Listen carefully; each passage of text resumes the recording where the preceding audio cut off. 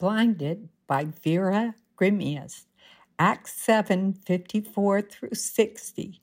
When the members of the Sanhedrin heard this, they were furious and gnashed their teeth at him. But Stephen, full of the Holy Spirit, looked up to heaven and saw the glory of God and Jesus standing at the right hand of God. "Look," he said, "I see heaven open and the Son of Man standing at the right hand of God." At this, they covered their ears, and yelling at the top of their voices, they all rushed at him, dragged him out of the city, and began to stone him. Meanwhile, the witnesses laid their coats at the feet of a young man named Saul. While they were stoning him, Stephen prayed, "Lord Jesus, receive my spirit." Then he fell on his knees and cried out, "Lord, do not hold this sin against them." When he said this, he fell asleep, and Saul approved of their killing him.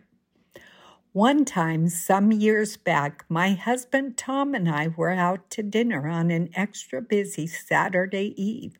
The waitress, in her rush, accidentally knocked over Tom's full glass of wine as she brought dinner items to our table. Red wine splashed on my white pants while glass shattered over our table. Tiny splinters of glass were everywhere.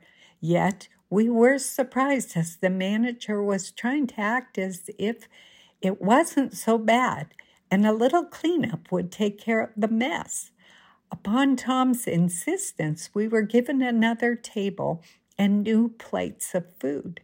My favorite pants were ruined, and we were not given any discount or even offered a free dessert, almost like it never happened. We marveled that these people didn't want to see or admit their mistakes. Tom was a gentle, kind man, not one to make a fuss, so we paid the bill and left quietly. Stephen had a much worse situation, trying hard to explain the truth of the gospel to the Jewish leadership they didn't want to hear. No matter how much evidence Stephen shared, it only made them more furious. In verse 54, it says they gnashed their teeth. Why? Stephen had just pointed out a very big mistake of theirs. They had murdered the Holy One of God. The facts were clear and could not be denied. Then, in verse 55, it was like God gave them one more chance to have their eyes opened. Notice how Stephen looks up and sees Jesus standing at the right hand of God. He tells the angry crowd, "Look." He tells them what he sees, and it tells us they covered their ears and yelled at the top of their voices. They refused to look up and see.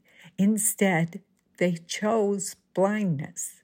We know how this sad story ends. Stephen dies from stoning, yet forgives his arbitrators and asks God to forgive them as well. Because God does forgive, the powerful ministry of Saul, or Paul, begins. Let us all stay alert with eyes open in this new year of 2022 to be aware of how God can use the hard things of life to bring many people to Him.